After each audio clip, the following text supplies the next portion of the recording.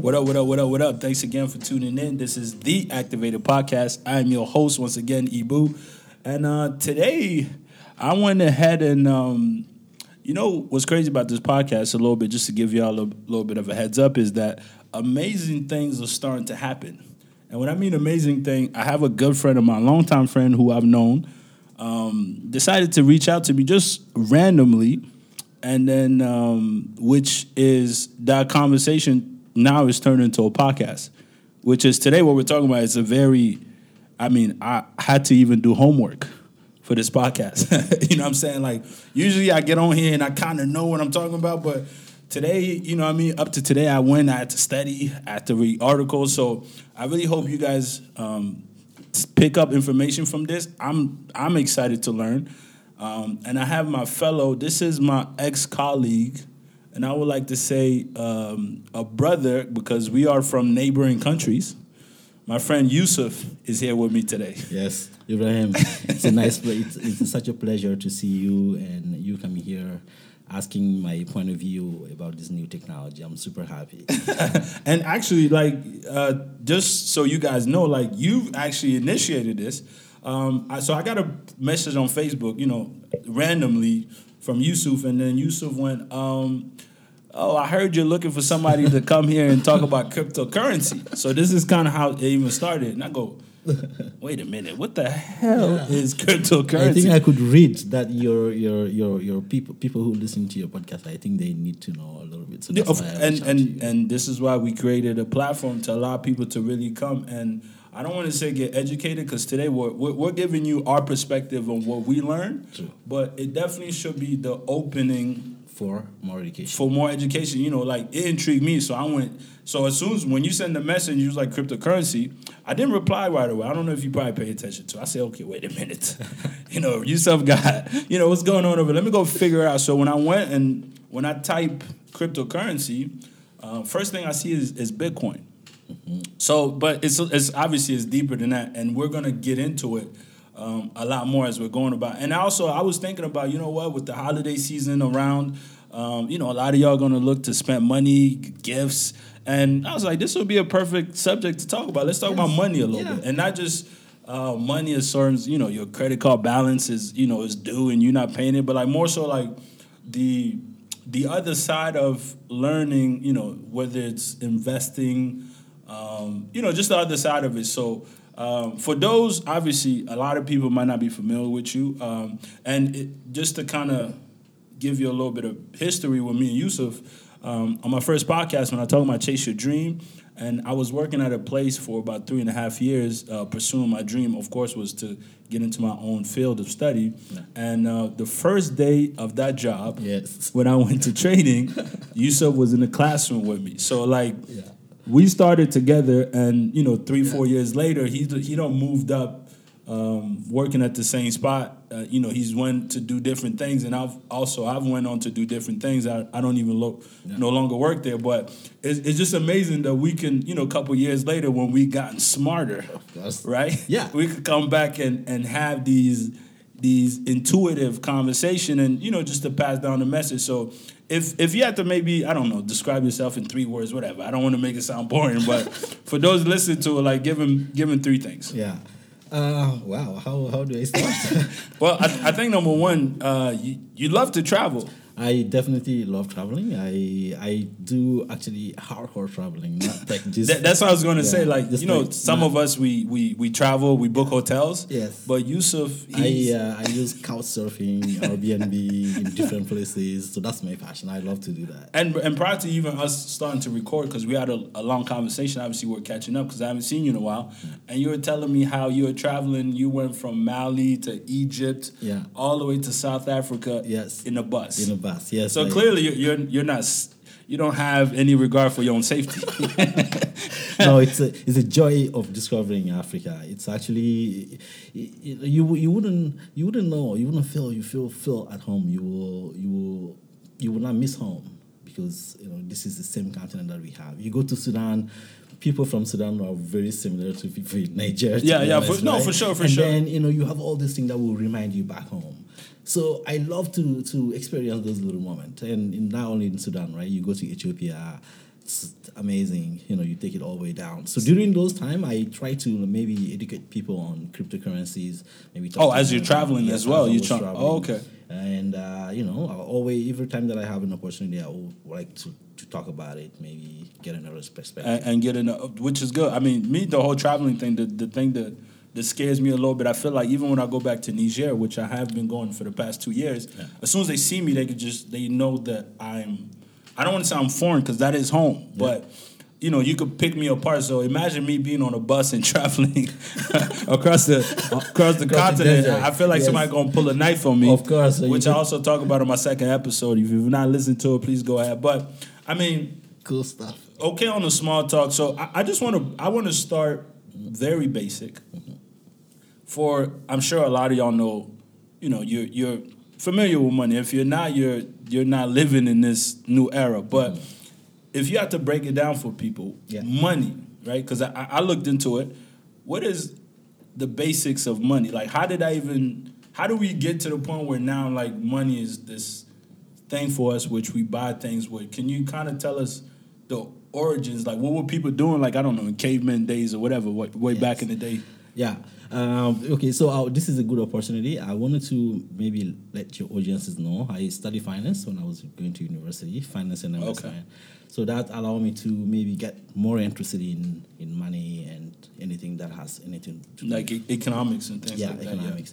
So I was always interested in such a thing, right?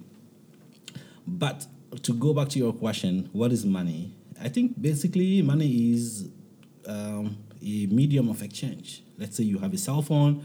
I want that cell phone. I wanted to give you something that you're going to accept, right? In exchange, so I give you that. If I have oranges, I will give you oranges. You will give me a cell phone, Right. So I think that's where money started, and this is not new. This has been there for a long time, and as we progress in history, some of the things that we value now. Yeah. So, for example, let's go back to the example of your cell phone. Today, I can give you, let's say I give you another cell phone in exchange. So that is our means of exchange. Right. But maybe in 10 years from now, this mean of exchange is not going to be valid anymore. So if I try to give you a cell phone in 10 years, you might say, no, man, come on, what are you talking about? It's like somebody trying to give you like a Nokia from 2002 and things like that. Okay. Exactly, right? Even though we know that Nokia, you can actually sell it, right, somehow. Even if you have an old Nokia today, You'll be able to, okay. You can sell it for some money. So money is basically a medium of exchange that we use to get things from each other. I want this, I will give you this one, you will give me this. And throughout the history, so this has changed, right? If you look at the beginning of the time, let's say like 5000 BC in Egypt, for example, right. the medium of exchange were not definitely critical. Like right? were they like trading like, I don't know, like furs and things? I guess that's earlier. That's earlier. You will go back earlier to have those trading. So those trades are basically in kind, right? You have some feathers, okay, and then you can exchange this with some fruits, or maybe you have a trunk of elephant, right? Yeah. But you can exchange it somewhere to get something else. Okay. But the most interesting. Sorry about that. Yeah, so the most interesting is this. Like you have to imagine. Let's say that our currency is shisha, right? Mm-hmm. But we live close to a sea. Like there will be so many seashells. Like we're not going to pay attention to this. It's not going to be a mean of exchange. So money has a bunch of characteristics that in order to be considered as money, you have to fulfill this. According to economists, there are maybe 6 or 7 characteristics that, it has to be divisible, it has to be easy to transport, it has to be fungible, which is basically being able to transfer. Okay. So you have all these characteristics of money. Yeah. She did homework. Mm-hmm. So when I was reading it, it was talking about how previously, like there was, I guess the bank was obviously they held the money, whatever, but whatever tender they would give you was backed up by something. At the time, it could have been, I think it was gold or whatever it was. Yeah. And then to the point that now, like, the government is, I guess, tells you this is worth $10, and then you're supposed to just take it for that. Yes. How is that evolvement, or how has that evolved in your point of view? That is a very good question. We have a lot of situation going on around the world right now regarding, and it has a lot of things to do with the currencies that are produced by government. So let's say, for example, let's look at the U.S. for example, right? Yeah. The U.S. doesn't have anything that back the U.S. dollar.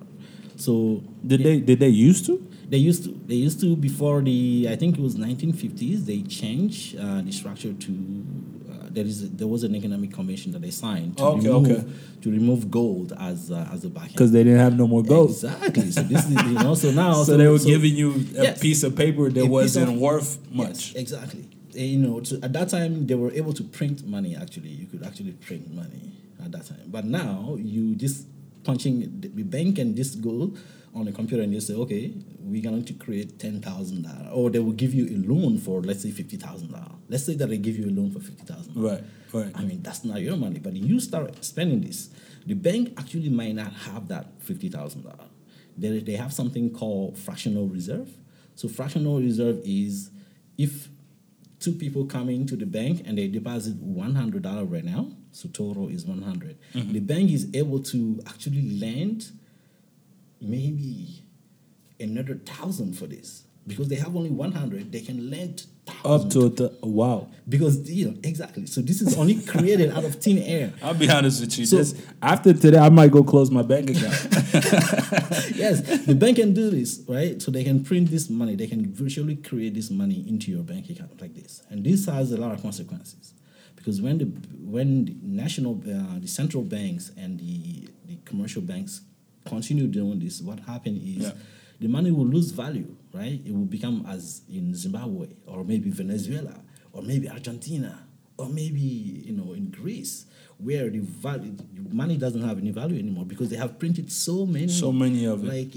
And I think it did happen in several countries in Africa actually, which I feel like we'll get to it. And I actually had some questions to ask you about that. Yes. Because that was kind of like the first time when I was reading the headline that says that poor billionaires or something like that. And I was like, how can you be a billionaire and be poor? But we'll definitely warm up to get to that. We'll get to that. So now, because of the I guess first of all, is the government controlling money? Like, is that a good thing? Is it something that we should be happy about? I mean, not like we have a choice, but we do kind of got a choice. But just to kind of get your perspective, is it a good thing that the government controls this?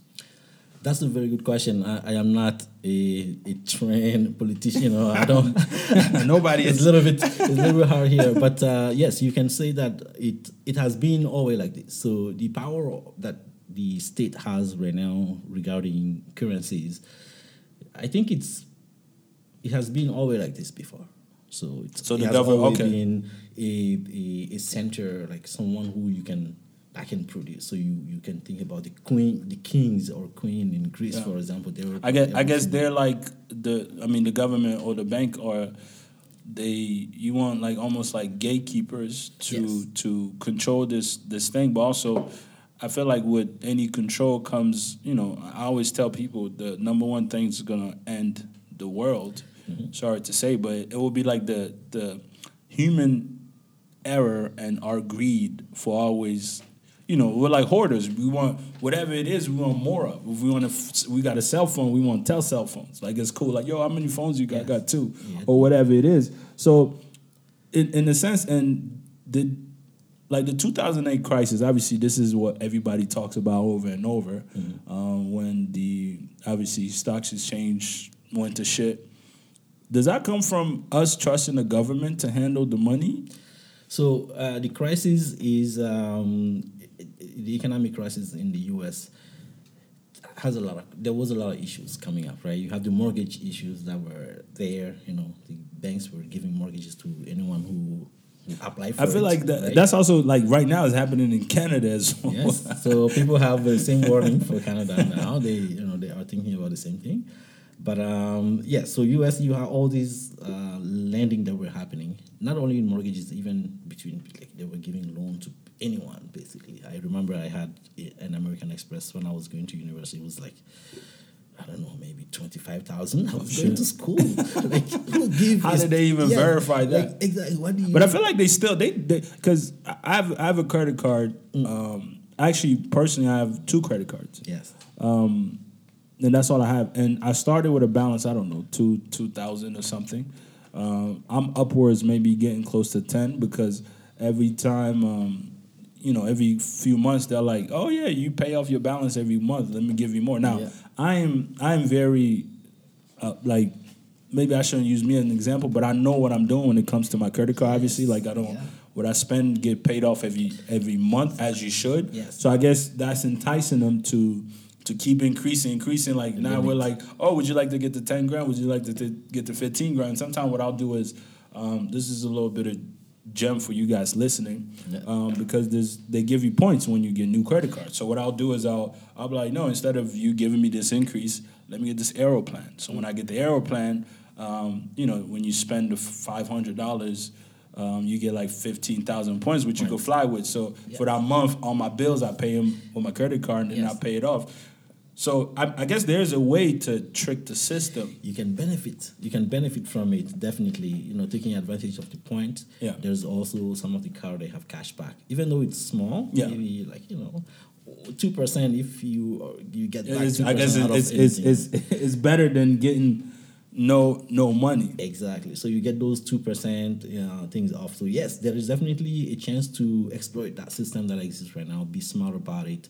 Make sure that you don't spend too much that you are not able to pay. You're not overwhelmed. Or make sure that if you are spending used car, that you're getting something back. Maybe you're getting cash back, or maybe some of those points. So those are really good stuff. But to go back to your question on the crisis in the U.S. Yeah. The crisis itself is very hard to avoid these crises that happen in the economic.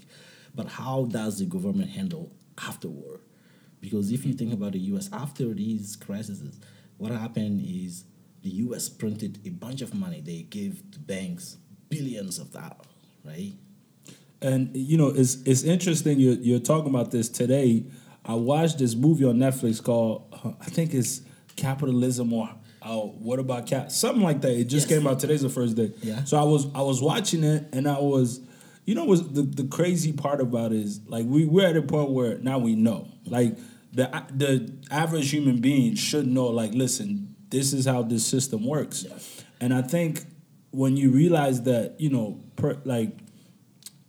it's almost like we're not being humans to each other. Like all we are interested in is how much money we're going to gain. When we're talking about even in Canada, you got 3 cell phone companies that controls everything.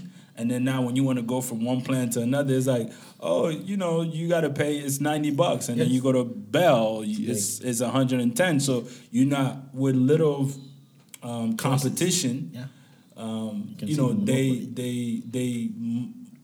they like you say, it's a monopoly. But more importantly, what we need to be aware of is also they implement laws because they have the money to pay these politicians to implement laws that would then benefit them. And I don't know if people are not aware of, a couple of years ago, we had like a surgence of 3 new cell phone companies that came. I think it was like Chatter, Freedom, which Fido was always around, but it was another one, and was it Chatter? But anyways, 2 of these companies now are owned by Rogers, so that defeated the whole purpose. And I think the only one that's still like independent is, I believe, Freedom, and Freedom has the worst service on the planet Earth. Definitely. Like I go back home in Niger and I have way better service than you would with that, and that's because 3 company they control the airways.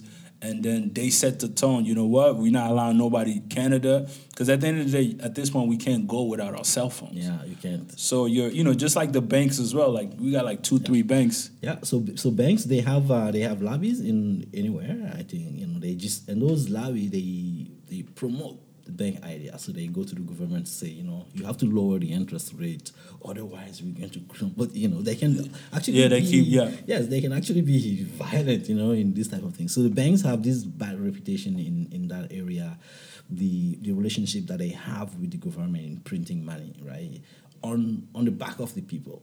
Because if you look at it, for example, I mean, this is corny, like everyone uses this, but 15 years ago or 20 years ago, your $20 was able to buy some good stuff. Yeah. But today that doesn't happen. You go to the grocery store with $20, Yes. you might have to steal Exactly. the rest Bro, of your grocery. I go to Walmart, like my bread, only a couple of croissant and things like that is like $100. $100. I think for Walmart, when you go to Walmart, I don't know that you come out spending less than at least $60, and then you get home, you're like, what did I buy? Like, Yes. this is like obviously the money doesn't go as far as it used to be. Definitely. So now all right, sorry, go ahead, continue. So this effect in economic is called inflation, right? So Right. inflation happens when the government is capable of printing all the money that they want. So at the end of the year, they will say, okay, we need $20 billion. We're going to print it. No one cares. We're going to when we print this money, we're going to create economic stimulation. So this is basically pumping money into the society. But at the same time, what they are doing is to increase the rate of inflation. So inflation used to be maybe like 1%. It's good. Inflation is actually a good thing. Yeah. But to a certain point, it's not good for people who save. You know, you save. Let's say you have an RSP account and you have like $10,000 in your RSP account, right? Yeah. Like after 2 years, when you look at it, probably it increased only by maybe $200 if you're lucky, actually. after the fees. So imagine in the long run. So basically, what is happening in the long run is you are losing value of something that you worked your whole life for. Yes. And for those that I'm familiar, I guess RSPs is the equivalency in the U.S. will be a 401k plan or whatever it's called. So I guess that's when you save long term from when you're 20 until you're ready to retire and things like that. And at the bank too, where we work, that's I became an RSP expert after I left. Master. Yeah, no, I did, and I used to tell my friends like, yo, you know what, you should do this with your RSP. They looked at me like I was crazy, but I was just like, yeah, but those are basic stuff. I mean, it is basic when you because before that I didn't know what an RSP was. True. I was not aware of it. Like I didn't know, the pulling out money from your RSPs. Yeah. You not only do you lose, they tax you from that, and then at the end of the year, the government now says, oh, since you withdraw $5,000, your tax bracket, your income increased by $5,000 or whatever. Therefore, now you're in a different tax bracket. Let's say if you go from 40 to 45. Therefore, now we're going to tax you more on the money that we already taxed you. I mean, it sounds. We're saying it with ease, but I mean it's worth being not an expert, but being aware of these things when these guys come in. They want to sell you loans to get RSPs and things like that. Yes, you have to be aware of this, and I think this is a good podcast for us to maybe share some of the knowledge that we have in that area, making sure that people are not trapped. I mean, I feel like I'm not becoming. My whole point is to pass down knowledge that I learned, and as important, or I know people not really grasping the maybe the premises of it and things like that, but it's really important because I tell you what, the things, and I speak about my journey when I started, and I worked in collection agency for a few years while I was in school. Like my credit came out A1 because of that, because a lot of things I learned by calling people and educating them, like, yo, you don't pay this bill, you're going to be affected. So it's almost like, because I knew better, I was like, I cannot be I can't work in a collection agency with a bad credit. Definitely. Right? And then also when I went to the bank, I was like, I'm here telling people how RSPs is good, but I don't have my own RSP. So then I started saving for that as well. Yeah. So all these things, it's like, as you're listening to this, maybe you pick up, the whole point of the podcast is if you're able to walk away with one thing that I say, I mean, trust me, we will be better in the near future. And this is kind of short formatted. Think about it. If you wake up every day, you increase your overall knowledge by 1%. It's exponential. You know what I mean? In 300 and whatever, you're not 365%. And it sounds crazy, but it is definitely attainable. But let's go back to this money thing. Definitely. So when I was reading, so we're talking about the government and, things fell in 2008, as brief as that was. But that kind of, I feel, created a lane for a new kind of currency, which is called cryptocurrency. This is the message that I got from you. I was like, cryptocurrency? What the hell is this? So we have in the house a cryptocurrency expert. Yes. So explain to us what that transition was like, or maybe the origin, like, if we even know who came up with this, I guess, amazing idea now. Yeah, that's a very good question. So after 2008, like the crisis in the U.S., economists and people who are really, really interested in, I don't know how to say it, but there are some group of people that they belong to this economic idea, libertarian. So they wanted to see less role of the government getting involved in printing money. Okay. So this group, they are everywhere, So, and one of those main ideas is basically reduce the role of institutions and government in crypto, like in exchanging money, right? Okay. And after the crisis of 2008 was a perfect example to create something new. Yeah. And basically, it's using things that we are used to today. You are used to your cell phone. You can send a message to someone in Africa very easily. So basically, Bitcoin or blockchain technology is using things that we are like familiar today. It's very basic in some sense. So like using your cell phone to send money. But wouldn't that be the same thing if we're talking about like, I don't know, like MoneyGram? Yes, or Western money in Africa. Very similar to those. But I guess those will be, and like I said, like as I'm talking about it, I'm also trying to make sense of it. So basically, what it will be is removing the middleman. So I mean, now I guess if you want to send your mom $100 in, let's say, Niger, I have to go to Western Union, who then would charge me $10. Definitely. Depending on how much I send. Yes. And then they're the middlemen. They make that money available to the person. So, and then cryptocurrency is removing, like you send it directly to that whoever person you want. Because if you think about it, let's think about a different scenario. Because if you say you want to send money to your mom, probably most of us will think about maybe $500, $1,000, $2,000. Yeah, okay. But imagine if you were $2,000, my friend.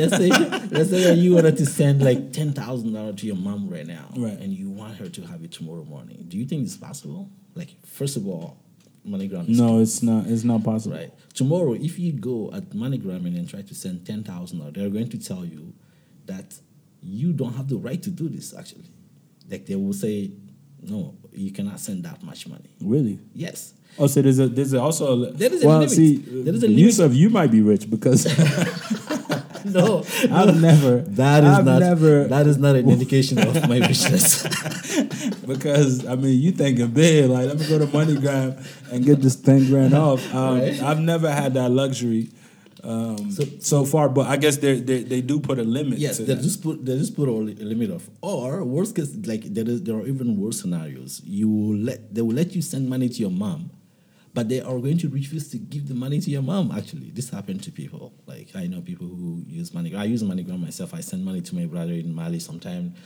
He cannot pick up the money. They will call me. I need to call another number, spend like hours with them. Yeah. And then I'm going to release so much information about myself. The address that I'm living in. You got to do all that. The closure of major section. These are privacy breach. This is happening every single day. That is crazy. Even but it's Uber, listen, today, Uber lost more than 58 million records. Oh shit! Yes, so imagine. So all you Uber people, of course. So they got breached as well. Yes, they got a breach today. So this is what the hacker this is can see. Newsflash for you guys. This hacker can actually see where you spend your Saturday night the other day. Who knows? Maybe you didn't want anyone to know. But Uber has all this record of where you have been when you take the taxi, right? So now you can be. These are other things. Yeah. Let's not go into that deep. So basically, what I'm trying to say is every time that there is a centralized position, like Uber, which is centralized. Yeah. Or a bank. Centralized, when you say centralized, like they have servers in one place and things like that? They have server in one place. They have all this data about, the clients. Store in the place, in one place. So it's a very dangerous situation. If you look at Equifax in the U.S., right? This is very bad situation. The credit card, like your credit card information, your social security numbers are now all over the place. Yeah, you have no idea where this information are. So from 2008, so what happened is they created one of the. It can be a person or maybe a group of person. Right. They created this paper to say that normally they can, with the technology that we have now, we can facilitate change of value. So if I wanted to send you a value, I can actually use internet. And Okay. I don't need a central point. So I don't need someone like Uber. Or I don't need a bank. If I'm trying to send You cut out money, the middleman. You cut out go the straight to middleman. the source. If I want to give you $5, I give you $5, no fees in between. yes, but there will be a lot of fees. Sorry, like in right now, a lot of people say that there is no fee, but there is a small fee in Bitcoin transactions. because that's kind of how they sell it. But I was just like, but that's the question I was actually going to ask you is, so what about the app that you're using to facilitate that transaction? I'm sure that that company has to get paid because they're not making a free app for no reason. Right? Actually, when you use the app, most of these apps are open source. So basically, you can take the codes and then make it better for yourself. But the fee that you pay on the app to send money on Bitcoin is not for the person who created the app. It's actually for miners. Okay. So miners, they Like the developers and people that worked on it, or no, the miners are they own farm, they own servers, a bunch of servers. Let's say a building like this, full of computers. oh, okay. So it's people that kind of like renting out their space for the servers. Yes, To enable these transactions to to happen. happen. Exactly. So Oh, every okay. time that there is every time when I try to send you, let's say 1 Bitcoin right now, so I'm going to also specify the price that I'm willing to pay for this transaction to happen. So it can be a few cents, it can be maybe $2, depending on the network Okay, situation. okay. Yes. So, but that money will go to the miners. Okay, so they facilitate. Okay, that's still. I guess it will be cheaper and better than if you went through actual like. Of course. So, and then right now, what is happening is since Bitcoin is open source, there are a bunch of engineers, cryptographers, working all over the world to make this better. So there are solutions that are creating right now. For example, SegWave or Lightning networks. So this will allow you to send money maybe like for $1 or like less than $1 to anyone in the world. It doesn't matter. It can be $1 billion. You can actually send like You're able to do that? yes, someone made a transfer from Hong Kong, I think, from Hong Kong to US, I think $25 million in a couple of minutes. This is not possible in our current situation. So basically, what we can see from now is money has to evolve. Money Right. evolve. Like there is an evolution all the time. We used to have checks, like no one has checked anymore. No. Now you have credit cards. But now we are starting to actually stop using credit card because we can have apps. You can have Google apps on your phone. Actually, yeah. I actually use my what's it called? My Apple Pay all the time now, and I feel like every time I go somewhere, like you guys got Apple Pay. Like Yes. I be trying to sound like I'm fancy, but it's just the credit card. Right. But Information setting. yeah, go ahead.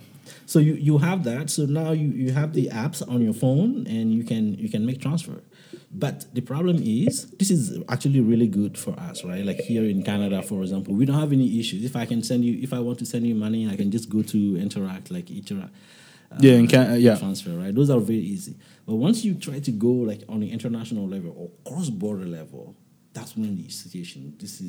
That's where most of the problem happen. But when you like try to transfer money. even back, like is the technology where it needs to be to facilitate these things? Because I mean, I guess in North America, anyways, we don't have. It's not a big deal. But I guess where this makes more sense is these developing countries that are on the come up, and the technology is catching up and things like that. And we keep saying Bitcoin. Is that the only cryptocurrency that's right now available, or that's like the most popular one? That's the most popular one. Okay. The first one, but there are a bunch of ones. Oh, so that was the first one ever created. That is the original, the original Bitcoin that have ever existed, created by Satoshi Nakamoto.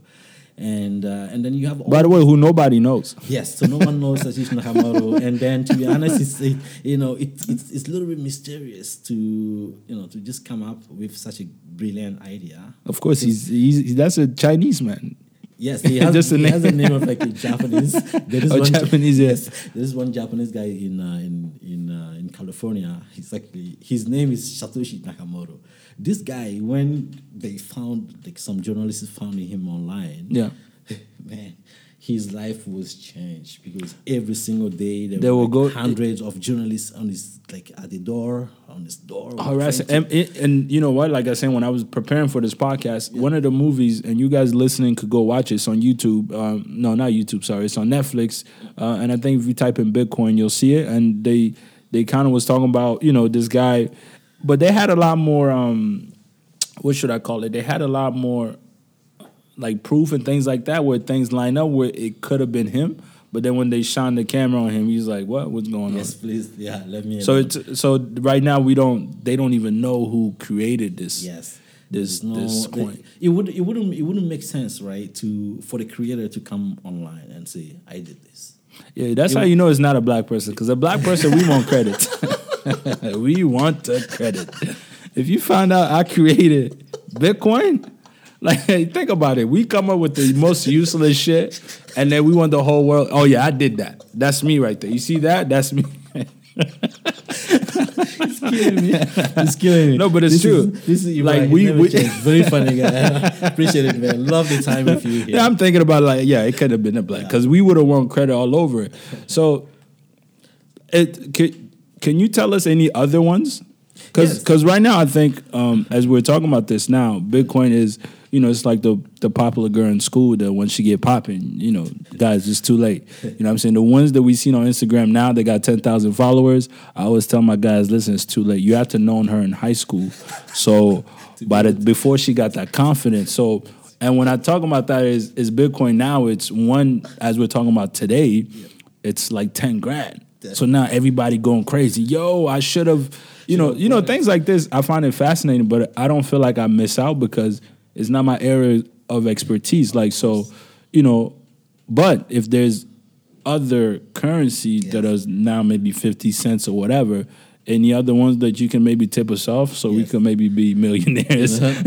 So honestly, I would like to make sure that this is not a financial advice. No, of course not. We just up here just giving our. So don't ever put any money that you are not. We're not liable, guys. We're not liable. If you go lose your 10 grand, it ain't got nothing that's to on do. you, brother. Activated Podcast will not be liable for that. But any other one that you could think of? Definitely, there are a bunch of ones. There are almost like I would say more than 500 different currencies with different functions. Shit. Yes, with different functions. So if you are, let's say you are, you don't want anyone to know about your transaction, there are specific coins for this. So you can spend money. No one would know actually who you are. You can use this type of coin.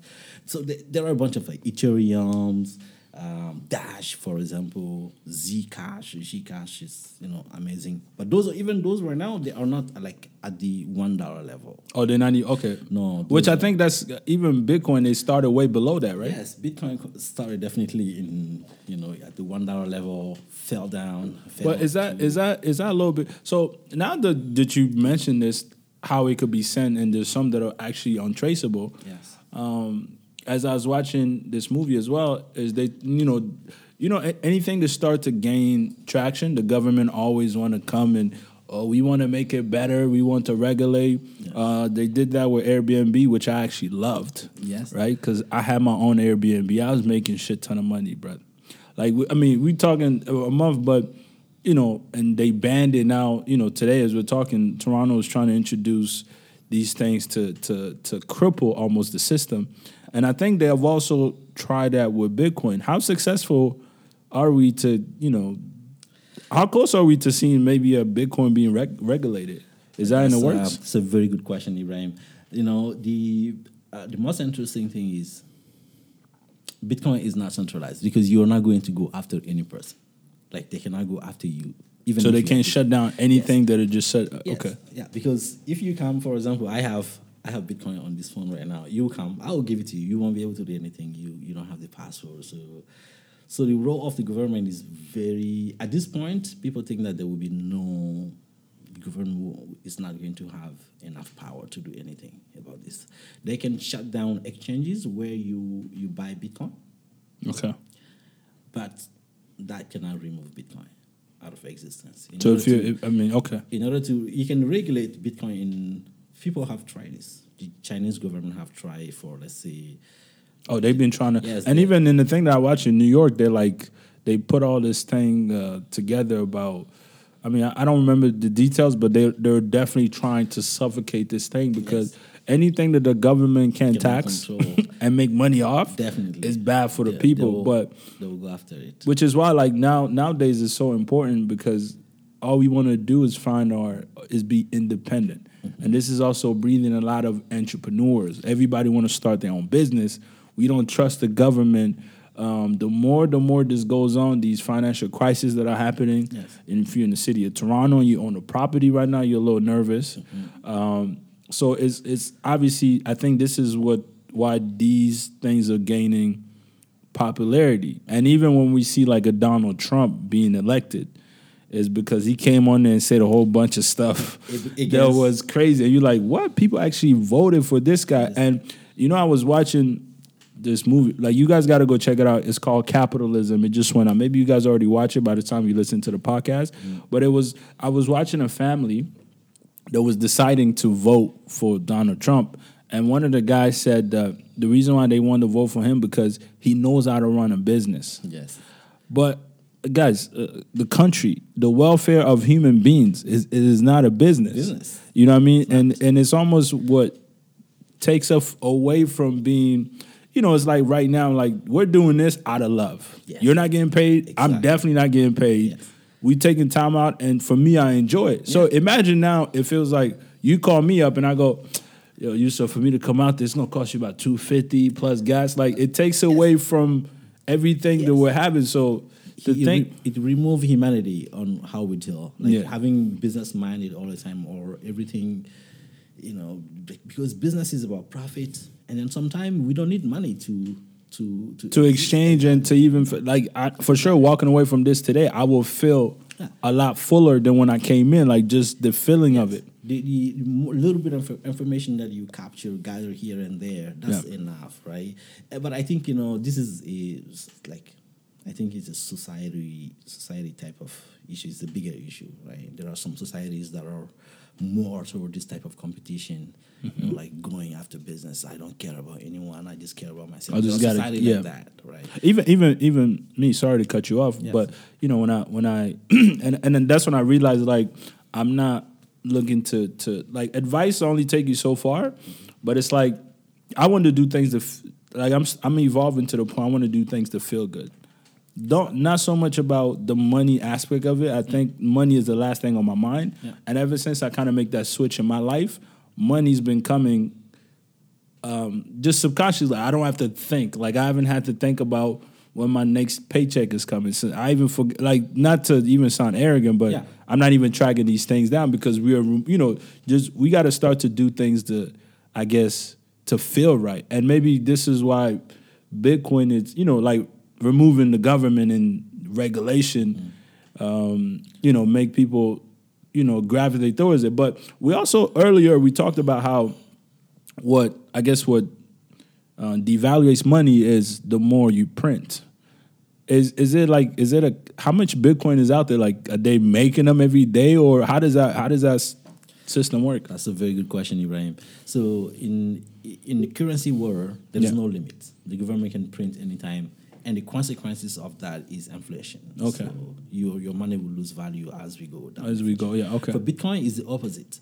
Bitcoin is deflationary, and there is a limit to the number of coins that exists. So there is only 21 million. So it's only 21 million. 21 million coins. Yes. Okay. Only 21 million coins that exist. That is going to exist forever. So you can see the difference from there. Like. Then, our current situation is we're going to keep losing value on what we have. But if you have Bitcoin, it's going to keep. Expectation is once we reach this 21 million, is going to be so high. So, but who initially started giving them out? Like, how did they? So you don't get Bitcoin like that. So if there are different ways of getting it. So today, right now, let's say I got 10 grand. Yes. Okay. So you have 10 grand right now. And I want to buy one because I guess that's all I'll be able to get today. Unfortunately. Very good question. First of all, your current banking system is not going to allow you to do this 10,000 transaction. They are going to put some barrier. Maybe your limit is going to be $250. today if you wanted to buy Shit. Bitcoin. Okay, so this is internal business, so Right. that's fine. But if you wanted to buy $10,000 of Bitcoin right now, you have different ways. So there is a website called Local Coins. So local Bitcoin, I think it's Local Bitcoin. Sorry, Okay. I don't use it. So these ones, people who have Bitcoin and they are located in Toronto, they are going to go post that they have Bitcoin and they want to sell it, like Craigslist. Okay. That's one way. The second way is I can give it to you. So I am here. I have $10,000 enough. You have it cash right now. We deal it. It's closed. 10 minutes later, everything is done. You just transfer it to me. Okay. Yes. The third option is you go to an exchange. So exchanges are companies that have a bunch of Bitcoin and they can sell it. But for those exchanges to have Bitcoin, they talk to another group of people that are called miners. So these miners, since they secure this network, Yeah. at every block they receive 12.5 Bitcoin. So because if you look at the Bitcoin network, it's a series of blocks. Each block contains multiple transactions. So let's say that right now in 5 minutes, if you look at the some of the website, you're going to see a bunch of transactions being put into a small bucket. So imagine like a small bucket. Right. Everybody putting their money Exactly. in one So space. Yeah. These are the transactions that are going to happen in 10 minutes. So each transaction has a little fee. So miners, their computer are going to see this. They are going to say, oh yes, there is a new block. Let me see if I can go solve this block. So there is some calculation that I need to do in order to solve the block. Once they solve the block, a new Bitcoin is going to be automatically created by the system and given to those people. Okay. So people the miner who just solved the block. So he's going to receive 12.5 Bitcoin. And now we can take this Bitcoin, sell it to exchanges, or maybe. So in other words, it's like exchanging of service. Like if you're, I don't know, to break it down, if you're smart enough, you can resolve this issue, then you get 12.5. Exactly. Now I'm doing the math, Yusuf. Yes. Okay. Do the math. 12.5 that's about 100,000, 120. Of course, people get this. You get this in 30 minutes, 20 minutes. But this. But people- how smart you gotta be? Can we do that? Because I might start to become. It's a very good question, Ibrahim. These are opportunities that you can take advantage of. So But I guess these are like software developers, people with a little bit of that. Yeah. Not like the average person walking off the street and decide. At the beginning, it was very easy. You could download this application on your computer right now and then let it run for forever. Yeah. Right, and then it will do like work in the background. But now it has become so big. Yeah. Of course. This 100,000. Imagine that you get 100,000 every 20 minutes or every 25 minutes. You have to have billions of dollars of computers. So if you go to China or you go to YouTube, you look for miner. You type miner China, for example. You're going to see warehouses. Okay, so so then that would, I guess, you gotta have the money and the firepower to get into the war. To get into that war, the war of Bitcoin. Yeah, right. But, of course, we're not shooting nobody. But there are other technologies. There are other softwares that will allow you to participate in pools. So, for example, I will connect to this website. You will do it from your home. And then the network is going to combine all the computers and become very powerful, and they can go mine. So I guess once they get it, do they split it? They will split it. They will split it based on your output to generate them. It will tell you. Yo, this is very interesting. Yes, man. there was an article on Bloomberg. I don't know if you know. Bloomberg is it's an investment magazine in the U.S. Yeah, I've read a couple of things from there. They wrote an article about a Kenyan guy, a Kenyan guy who has a mining farm in his place in Kenya. Actually, he's making money, and because these softwares, what they do is they switch, right, between currencies. Because as I say, there are a bunch of currencies, so they can actually switch when they see that there is an advantage of mining a specific coin. The software will definitely they'll switch to that. Okay, so it's not only Bitcoin; it's other. Exactly. So this is a whole different world of happening. Yes, it's a completely different new world that we have never seen before. Like no one, it's very rare to see someone who has seen the transition imagine in the history of money. Yeah. Because as we mentioned, we used to have gold before. That's what we. Yeah, we went from gold to Yes, the banks yes. and Imagine loans. the time when someone just came up on the street, let's say in Babylon, and say, "Okay, no more gold. We are going to use this paper money here." They must have, they're like, what? What's going? What are you talking about? But if and I don't know, you haven't answered this yet. But Yes. if you had 10 grand today, Yes. this is not giving people advice. Yes. Would you buy one?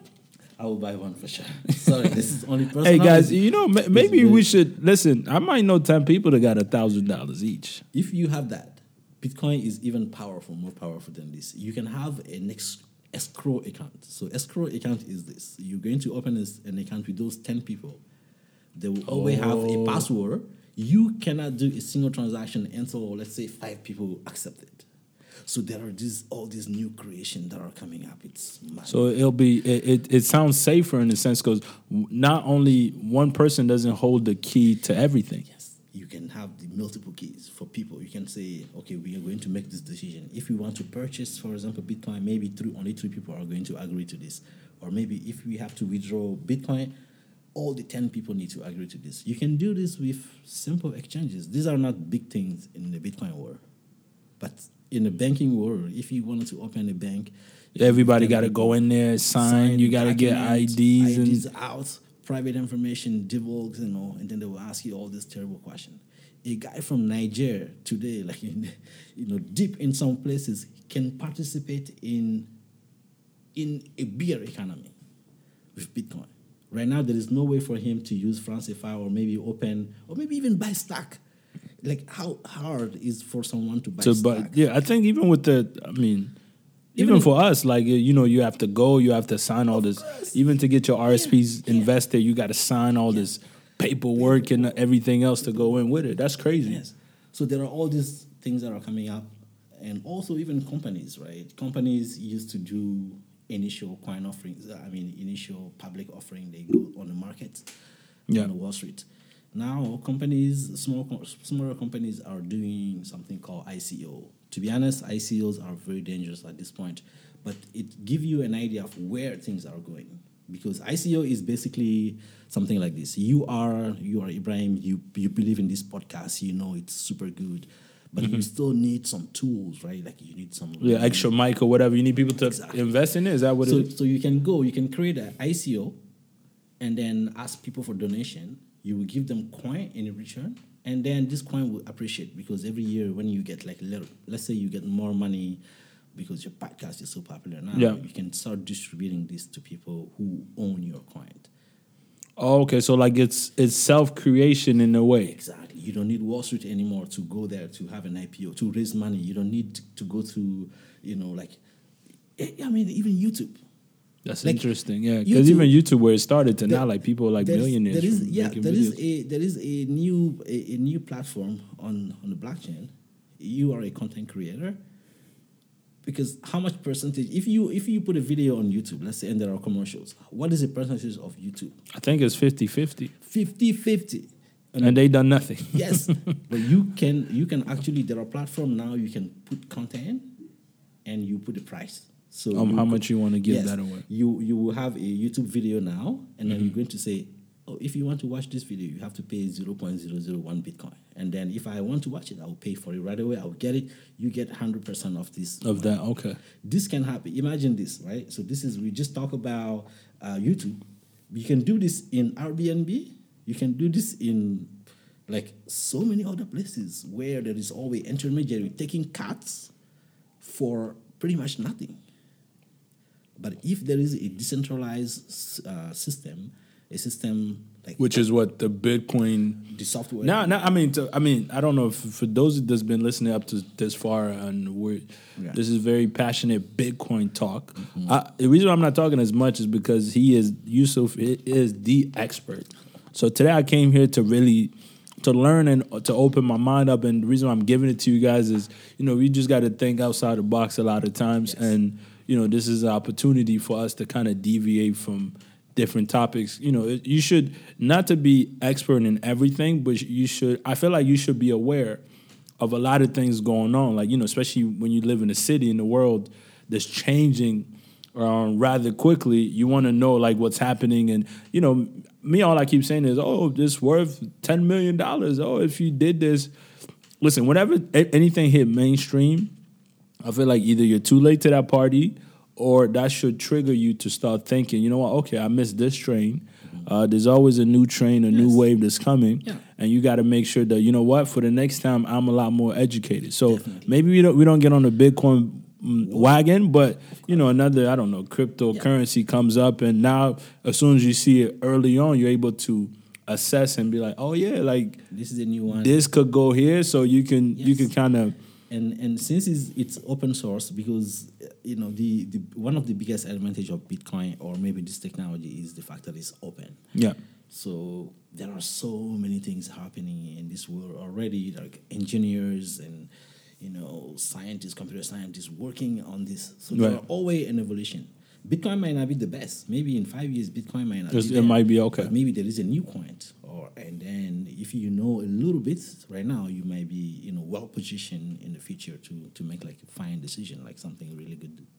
Live from it. I want to take the conversation in maybe a little bit of a different route now. Yeah. I want to talk a little bit about politics.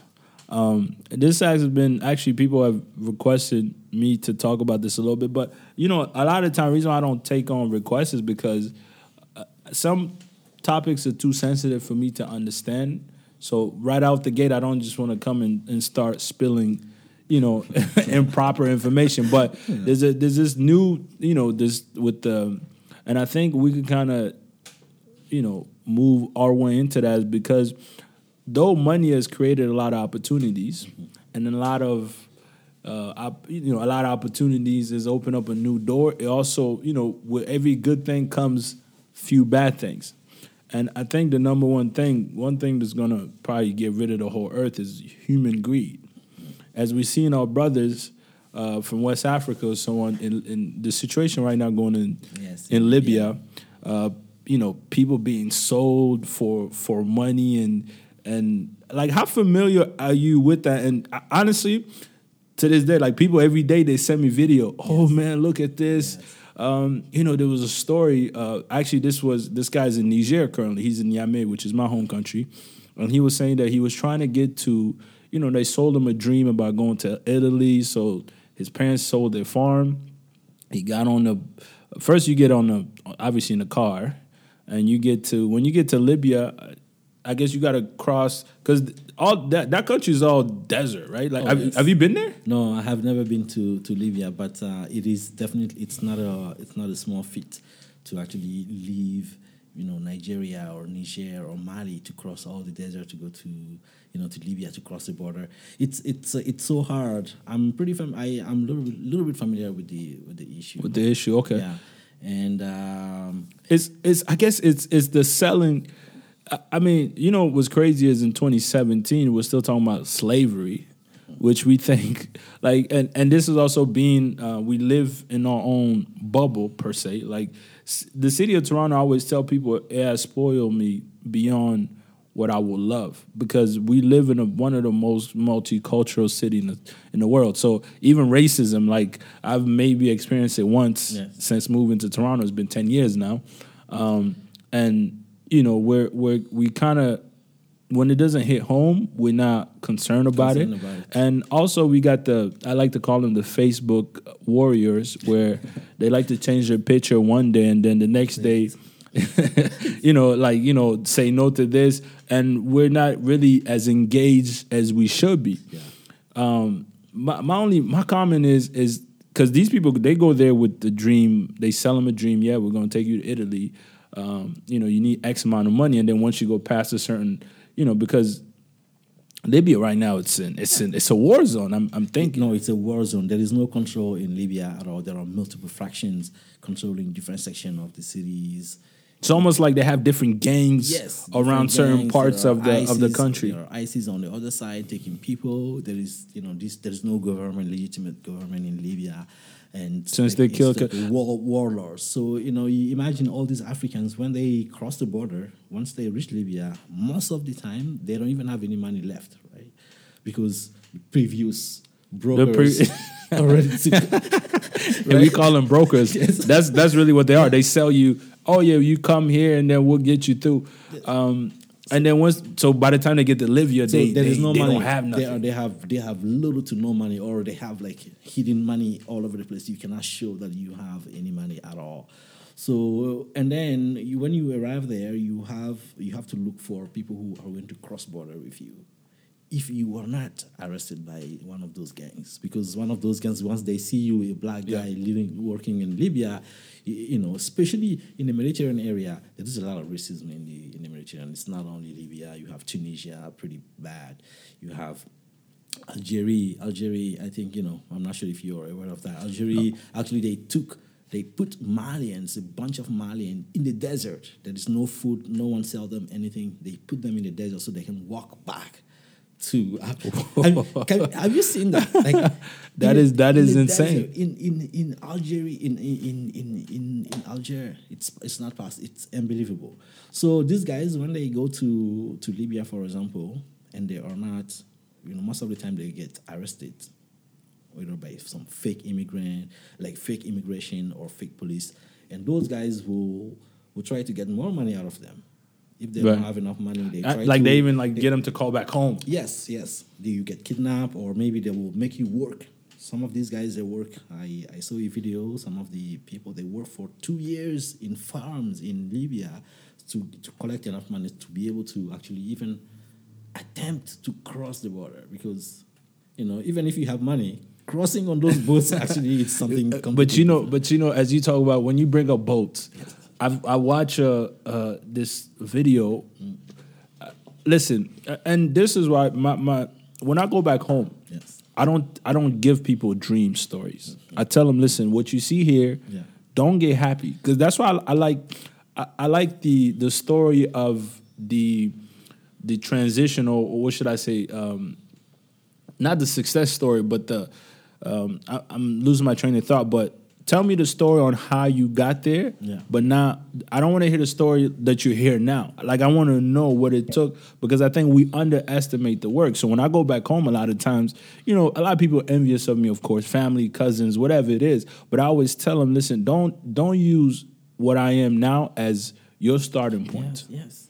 Like, we're talking like, I've been here my whole life, so it's a different type of ball game for me. And I think the problem is sometimes we go back home, we sell our friends' family stories. The guy came up here, he was doing dishes his whole career. He go back there, he got 10,000. Obviously, there's a lot of money. Yes. So we bring that car that we paid $1,000 for here, and it's worth $6,000. You know what I mean? So we sell you this dream, and we got people chasing a dream, and really, like, it's the greed of money. Yes.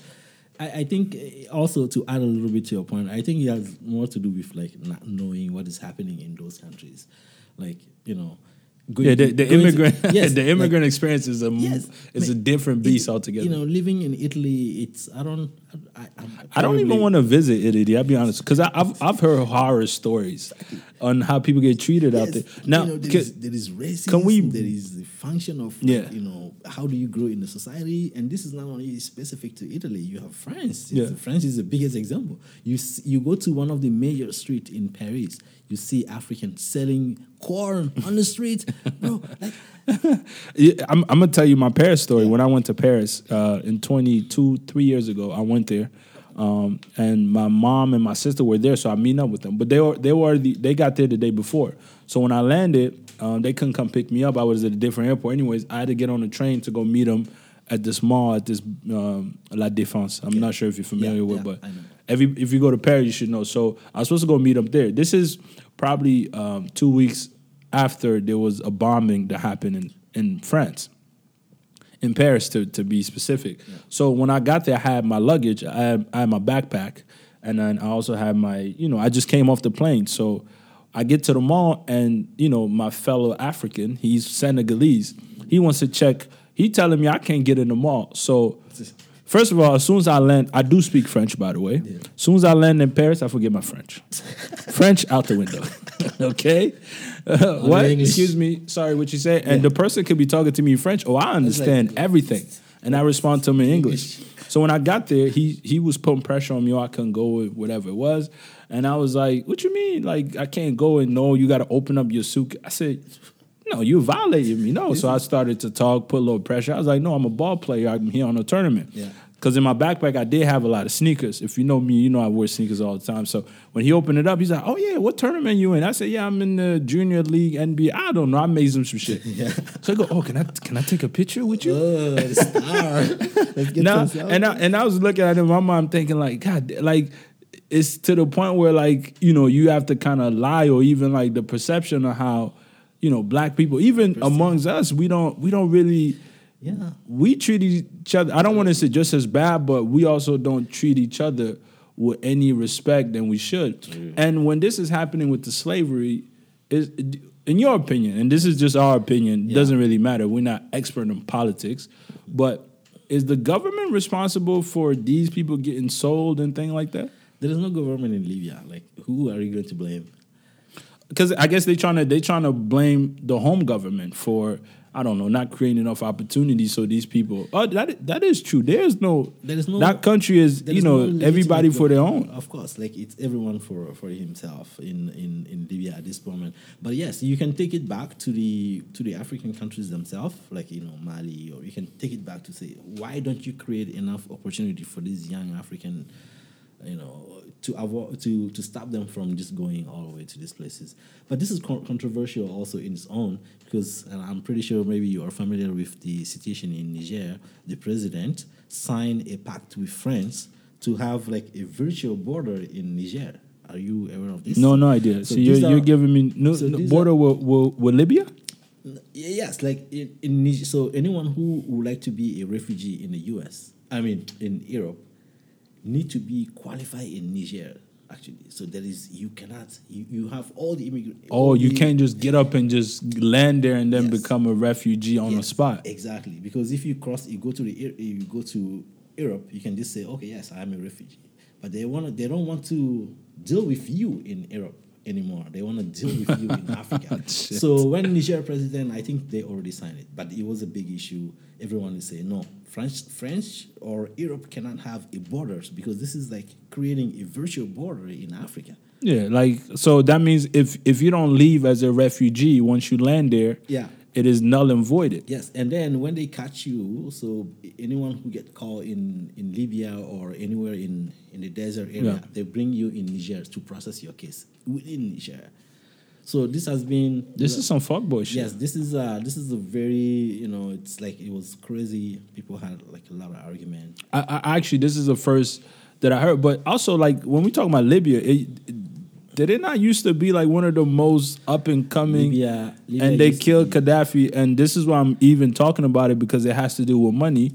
Because I think what ended up happening is he trying to initiate not a universal, but a United States of Africa currency. And then the Western world weren't fan of that. They will never be fan of this, because the power that the US has to do with the currency that like if Africa was to have a currency, yes, like in your expertise, yeah, like how big we're talking, like how big how big does that become? That is a big issue. This is a very big issue, actually. In 14 countries, I'm not going to even talk about the rest of Africa. I'm just maybe like in Africa. West. Let's just take it. So in Mali, they also use CFA. We use CFA. Okay, yeah, because we're almost. I mean, in the same economic zone. Yeah. But the implication, the issues that are happening with CFA now, like CFA is a mayhem. Like I've seen people burn their money. I go, wait, did you? You might need that. What you mean burning? What you burning? Yes. I'm like, yo, figure this out first, because once it's burned, it's burned. Some people definitely are burning it, because most of the economic issues in Africa are linked to the currencies that we use. Yes. So who owns the CFA? I'm this is just me. So the CFA is actually printed by the French government. I never knew that. Yes, and then it doesn't stop there. So let's assume that you are a Malian government, and then you sold, like say 100 millions of uraniums. Niger is one of the biggest producers in uranium. You just sold 100 million of these. So these 100 billion that you just received, or no, 100 million that you just received from selling your uranium, doesn't go actually to you right away. French is going to, there is a percentage, they are going to, I think it's half, or maybe 40%. They are going to take 40% of that money, right? And then save it in their bank, and then give you the remaining 60%, right? And just so you guys know, when we're talking about SAFA is like the Canadian dollar. It's just it's a currency that's being used by several Western Western African countries. Nigeria was one of them, Mali, and I think Senegal, Ivory Coast.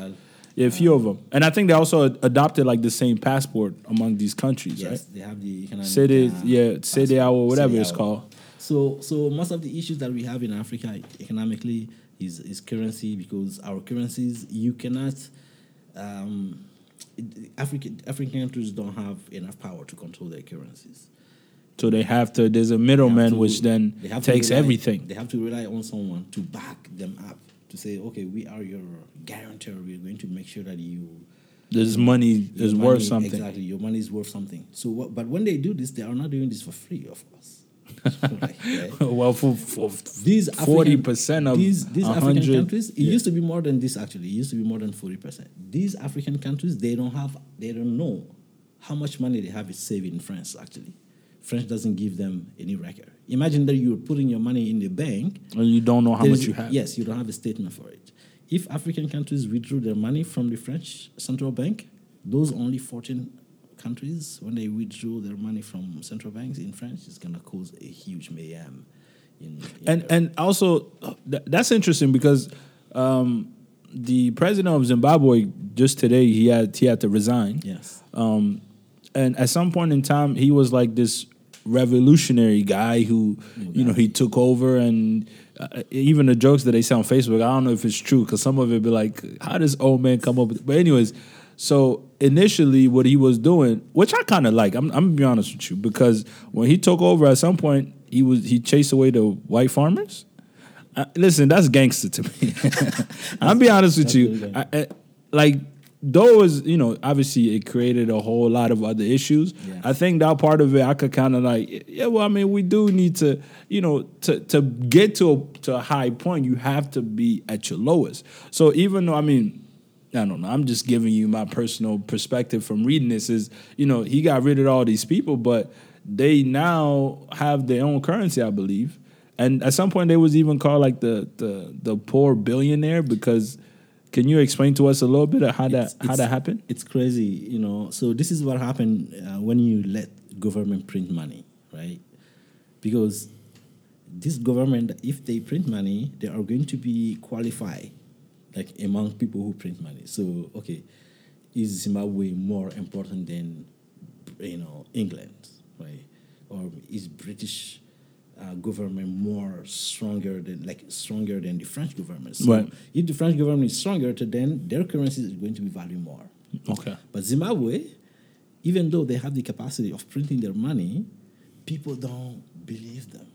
So the government can print all the money that they want. It still don't. It doesn't mean anything. Exactly. People will be like, oh no, I would rather have $1 US than holding your money, holding Zimbabwean money. Oh, which I think at some point they open up the door to have several currencies being accepted in the country. Exactly. Not just like Zimbabwe currency, but they had like US dollar, euros. Yes, because it's worthless. And then, how people actually decide who's worthless. Like, which currency is worthless? How do you decide this? Is it because the government is not stronger, or maybe because the president is sleeping? What about in the U.S.? Yeah. Like in the U.S., what happened? Like Trump is not like a very stable guy. Why the currency is not falling? So those type of questions, people ask themselves a lot of questions when this happened. Yeah. Zimbabwe is pretty much like, if you work in Zimbabwe, I met a lady in Zimbabwe. We took a bus together to go to like some crazy places. She told me that she used to work in a shoe factory, and at the end of the month, she get paid in shoes. No fucking way. And she has to go and sell these shoes because there is actually no money. Like, there's no money circulating. So people are being in today. Can you guys imagine that somebody some of y'all, if you even miss half your paycheck next week, you'll be, it's. Can we compare that to the government? Like how the system works is like once one thing falls apart, it's a trickling down effect. Like it's a trickle down. Some of us, if we miss our next paycheck, don't clear, rent is not being paid, credit cards, our car getting repoed and things like that. It creates a bunch of other issues. On top of this, in Zimbabwe, even if you have money in the bank, let's say you have $10,000 in the bank. Actually, when you go to the bank, you cannot get the money back. You can't. There is a line. There is a line. There is a line you will take here from here to maybe the other side of that area. Yeah. Every morning in front of banks, I was there in Bulawayo. I saw it. You will see long lines, people, and then they can get only $25 a day. You can't, even if you have more than that, you cannot. The banks will actually refuse to give you money. So having your money at the bank doesn't guarantee you anything. This is why you gotta. This is why and this is the whole conversation behind. If you guys are not getting everything, listen, we are experts in here, yes. Or at least and then expert in our own ways. Yeah, exactly our own way. We are just giving our point of view. We are not expert, and then it's just allowing people to do their own research. Maybe creating some, it gets you get the light bulb go off your head. Like, hey man, you go research for this. And this is why these cryptocurrency, like Bitcoins and other, would strive, because if a Bitcoin is implemented in these societies, you have less of this big of an impact. That's correct. In terms of, imagine having to line up every day and they telling you got 10,000 in there, you can only pull out. And then you were supposed to go work. Actually, in Zimbabwe, people would rather not work. That's what it is. Like, why do you work if you're not going to get paid? But for whatever reason, I thought Zimbabwe, because the Zimbabwe girls in Toronto, they kind of, Yeah. I can say that. Definitely. You know what I mean? It's but true. so I'm thinking, I want to go to your country, but and they are pretty smart. They are all of I've never met a Zimbabwean, very educated. I know a few very, very, very good people. Yes. So it's not like they are dumb that they have this situation there. It's because and even the president how does a president go for 37 years? 37 years. Mugabe has been there for 37 years. But please, be careful. Zimbabwean actually still kind of restrictive. They love him. They're restrictive. I knew it was this time to go where they used to have pictures of him at conference and he was asleep. Yes. I said, get the senior citizen. They always, even recently, he was supposed to give a speech. Like he's yes. Imagine his mindset. Like you are beyond old, of course, and you in these conferences falling asleep, and you still talking about. And I heard he was preparing a campaign for 2018. I said no, okay, please have a But seat. I mean, as we're talking currently, actually today, I seen it's been all over the news that he's resigning. So Africa, you have all these old leaders, and then you have these new technologies, things that are happening around the world that they are not able to, to implement, right? That's very interesting. The conversation. Honestly, it's so many. We could probably keep going here for 2 hours, but it's so intriguing to me because people still being, and they saying they selling them for like $200-$300. Which one? Like in Libya. Oh yes. Like people being sold and things like that. But you know what? I'm all for the Bitcoin situation, and I don't have rich friends, but I'm gonna need to go find some. By the way, if you have some money that you're willing to lose, okay? Activated podcast, get in the DM. We could get this thing going, and I don't know, maybe buy one or whatever. But this is good. You don't need to buy one actually in Bitcoin. You can buy a fraction of Bitcoin. You can buy $100 Bitcoin. Or you could buy $100 worth. Yes. But is it too late though? Like, because it's like everything else. Like, that is you don't buy when it peaks. But they're saying that this is not even the peak, is what they talk about in terms of, being worth 10K per coin now. Like they're saying like there's room to grow. That's a lot of people are saying. In 2014 or 2013, people were saying, "No way! There is no way that Bitcoin will reach, let's say, $1,000. There is no way." And then there was like crashes. It will go to like 150 and then crash to like 25. It will go to 2,000. And then around that time, to be honest, like some of the earlier Bitcoin that I had, the price went up so much that I couldn't keep them. I say to myself, this I have to sell it. So you mean to tell me, Yusuf, I could have been talking to a millionaire. So like no, no. And you know what? That's the first question I asked them. I said, all this Bitcoin going on, are you a millionaire living humbly here in the city of Toronto? Because I have a very, I cannot keep Bitcoin. I learned about it. I like to learn about it. I like to be involved. So like to be a millionaire today in today's world, how much Bitcoin did you need to have back then? Oh no, that's even not a lot. Like $100 worth, $200 worth. If you had, let's say, $100 Canadians in Bitcoin, let's say in 2014, now like that would be a lot. That would Like be a couple 100,000. right? Yes, more than that. God for damn, sure. we missed that train. More than that for sure. We're too busy trying to become rappers. But you know what they say. One of the arguments that they say is, think about the number of millionaires in the world. How many millionaires do you think exist in the world? Like, okay, let's say only in Canada. Do you think how many in Canada are there more than 21 millionaires in Canada? I don't think so. Millionaires? There are so many millionaires here. I know so many millionaires on Harbourfront, like young kids. They have okay. So there's a lot. So there are more than 21 million millionaires for sure. Oh, you mean across the world? Yes. Even in Canada, like I think there are 21 million? No, Canada. Okay, Canada. No, around the world. Let's say around the world. Yeah, around the world. Maybe about 21 million millionaires. Yes, 21 millionaires. So imagine all of those guys, if they say they want to have one Bitcoin. If each millionaire buy only one Bitcoin, and we know that we have only 21 million Bitcoin. So that means if those guys try to buy it right now, they cannot get it, actually. Millionaires cannot buy one full Bitcoin. Like they're not allowed to? No, because the supply, right? Like the number of. But can they buy it from somebody if somebody wants to sell it? Okay. Yes, if they know someone who can buy it, if they know someone who has like one full Bitcoin, they can buy it. They could go buy it. But my idea is, what I'm trying to say is, there are enough people in the world to push the Bitcoin price so high. Yeah. Okay, I see what you're saying. Yeah. Because the limit it's limited. The number of limited. Anything that's it's like limited pair of.